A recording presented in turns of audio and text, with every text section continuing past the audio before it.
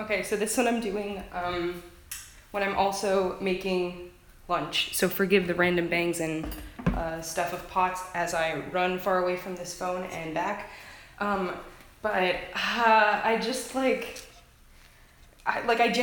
hadn't hit play since this beautiful death that like completely caught me off guard.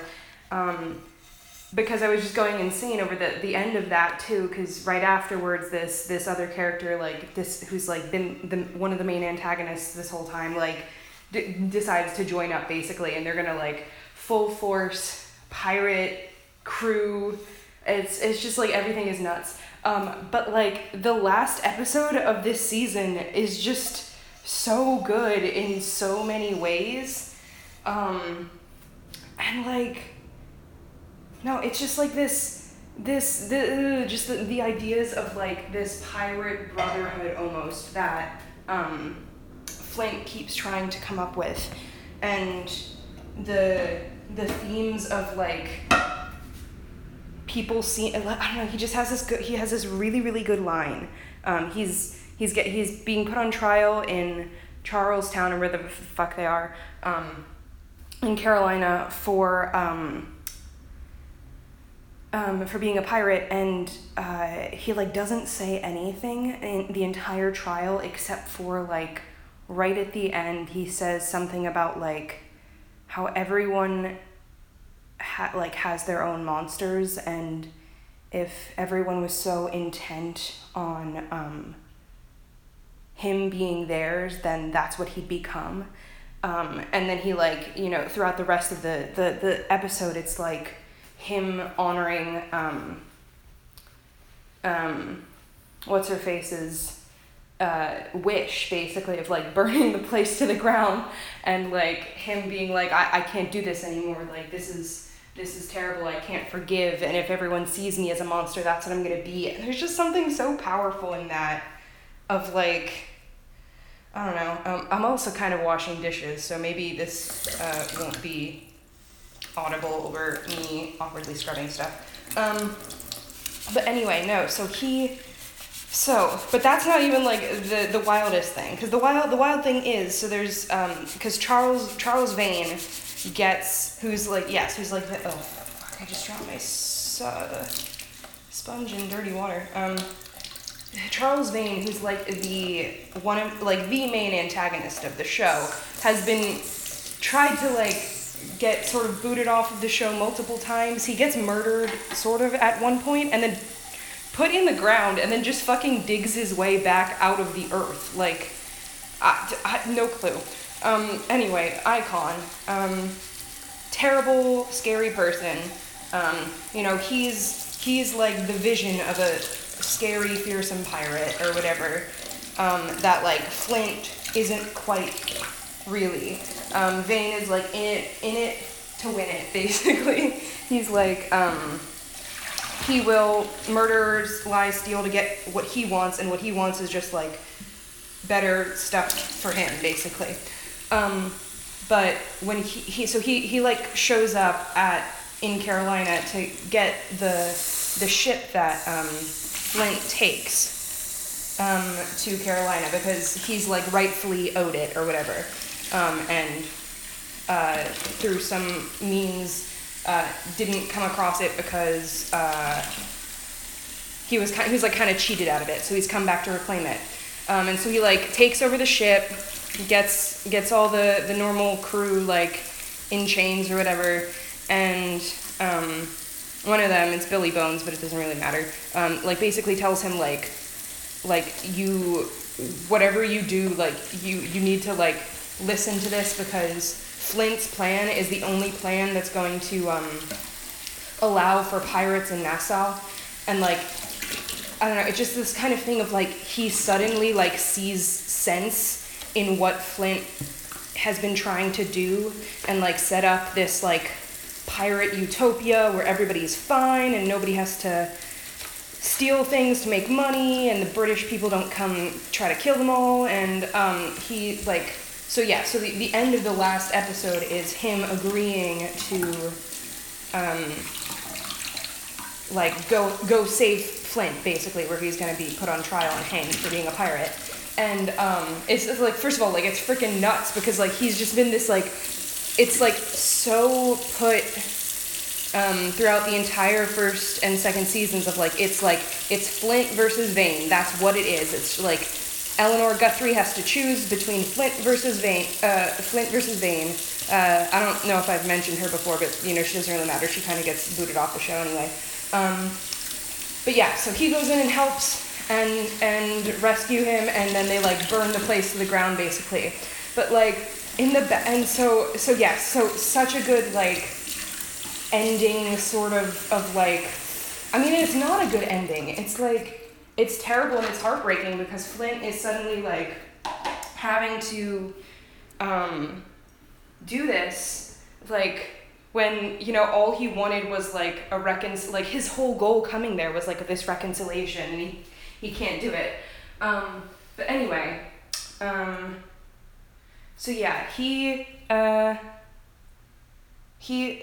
So yes, it's a terrible ending, because all of these people, instead of being allowed to be seen as, because like throughout the whole trial they show like the girl that they kidnapped, or the girl that they were returning, I guess. They show like they read her diary and how much she sees that these pirates are people and not the monsters everyone makes them out to be.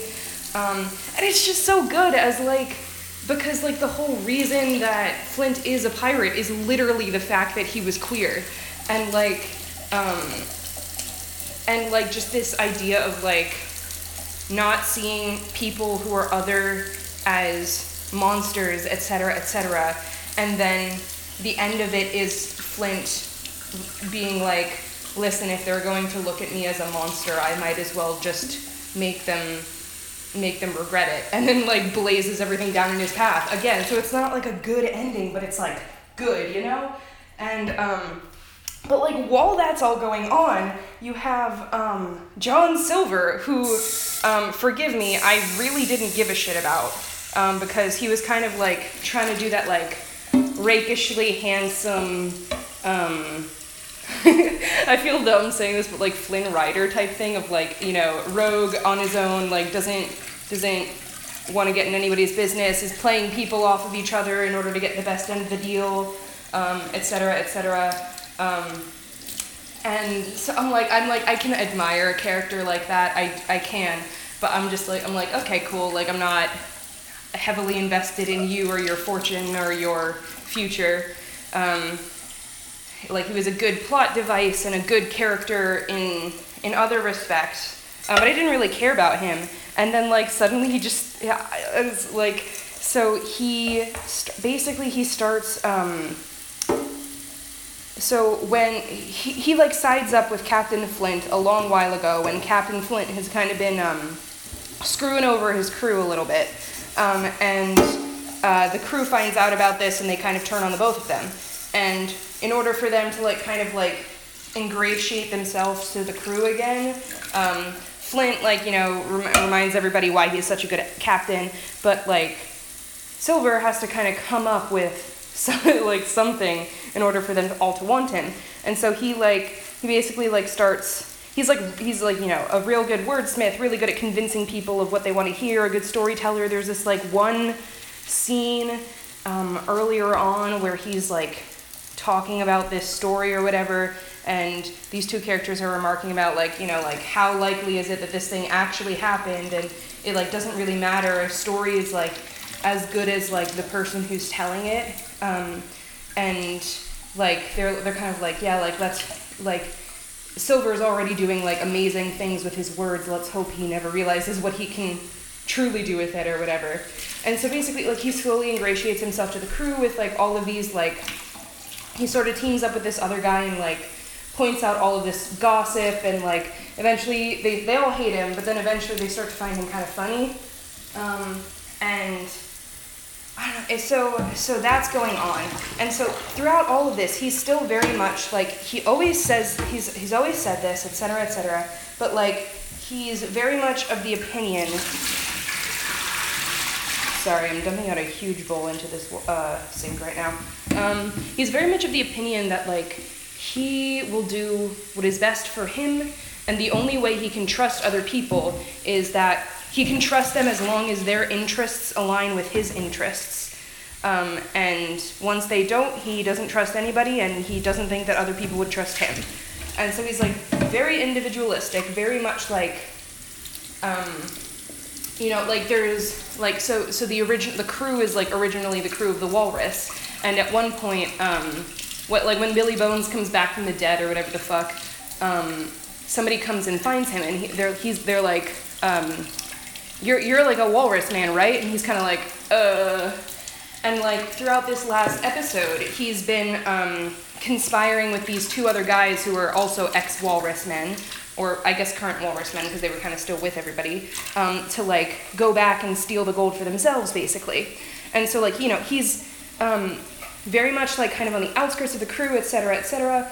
And then, and then he like, so the crew, the ship gets taken over by Vane when they're sitting in Carolina, and he's like, I don't know what to do about this, and like Charles Vane is gonna like just fucking leave, like, and leave Captain Flint there on the shore, like mission not accomplished, and so Silver, knowing that doing so will likely mean that Vane will know that he has been like hiding out on the ship or whatever and put him in immediate danger, goes and cuts like one of the ropes. And like it's the exact, it like stops them from leaving, etc. But like there's this line that the other character has that was like, are you doing this because it's in our best interest or in the crew's best interest? And like Silver doesn't answer that and instead just goes to cut the line, and it's so good because the thing that would be in their best interest is that they just stay quiet and like don't do anything the entire trip back to Nassau. And so instead he just like does this thing that's best for the crew and best for Captain Flint, and then it's like the start of this like journey of like him doing better by the crew and like coming to become like one of them or whatever. And then the last episode is like starts, so that's the end of the second to last one, and like the start of this like sort of little journey. And then the last one is that guy that he was teaming up with like rats him out to to like one of the bad guy's crew, who's kind of like been planning to like just take the ship and leave while Charles Vane is off rescuing Captain Flint. He like the accomplice basically is like, ask him to give you a list of like men who will defect, like he'll give them to you, like it'll be fine. And Silver's like, no, I won't. And they shoot the accomplice, and they're like, we're dead serious about this, and he's like, no, I won't. And then they start like straight up like torturing him, and it's just this moment of like, you see this like, because this is all supposed to be a prequel to Treasure. I almost said Treasure Planet. This is all supposed to be a sequel to Treasure Island. And he, so like he only has one leg because that's John Silver. I mean, I don't know if you specifically, like, I don't know how well you know Treasure Island, but so like that's known. And he has both of his legs when he is introduced on the show. And so like, there's a scene where like, so he keeps saying no, refusing to give them a list of people, and a guy comes over with like this big axe or whatever, and like they hold him down to the table, and like he takes one swing at the leg, and like, oh shit, like this is where that happens. And it's just so nuts because that's like the reason that he's getting tortured, the reason or whatever, like it's for like saying no to giving like men over to him, basically. Like he's protecting the crew again, and it's just so nuts because like this self-serving character who like the entire time is like, I don't trust anybody and I only do what's in my own best interest, etc., etc. I like leap on the wind of trying to get money, and then so what it turns out to be is that like he has also provided a distraction basically for the crew to get out of their shackles and bust in and save him. But like he, so like, you know, like as he's like on his like getting tortured on his torture table or whatever, and the crew is like, or the guys are like, you know, yelling at him, and he's like, you shouldn't be asking me this question. What you should be asking is like, where are your keys? And he's like still joking while he's got like an axe embedded in his leg. But anyway, so like the crew comes and saves him, and then he like gets carted to the medical guy, and they're like, we're gonna have to cut your leg off, and he's like, he doesn't want that to happen because like that's, you know, a major like loss of mobility for him, and as someone who like, you know, is very fiercely independent, like he saw what happened to another character on the ship when he got injured in a similar way, and like he became like not a fully fledged member of the crew, and was much more dependent on everyone else. And he's like, no, like, no, I can't do that. And they're like, you'll die if we don't, like we've gotta, and everyone's like the crew will watch out for you. And then he's like, okay.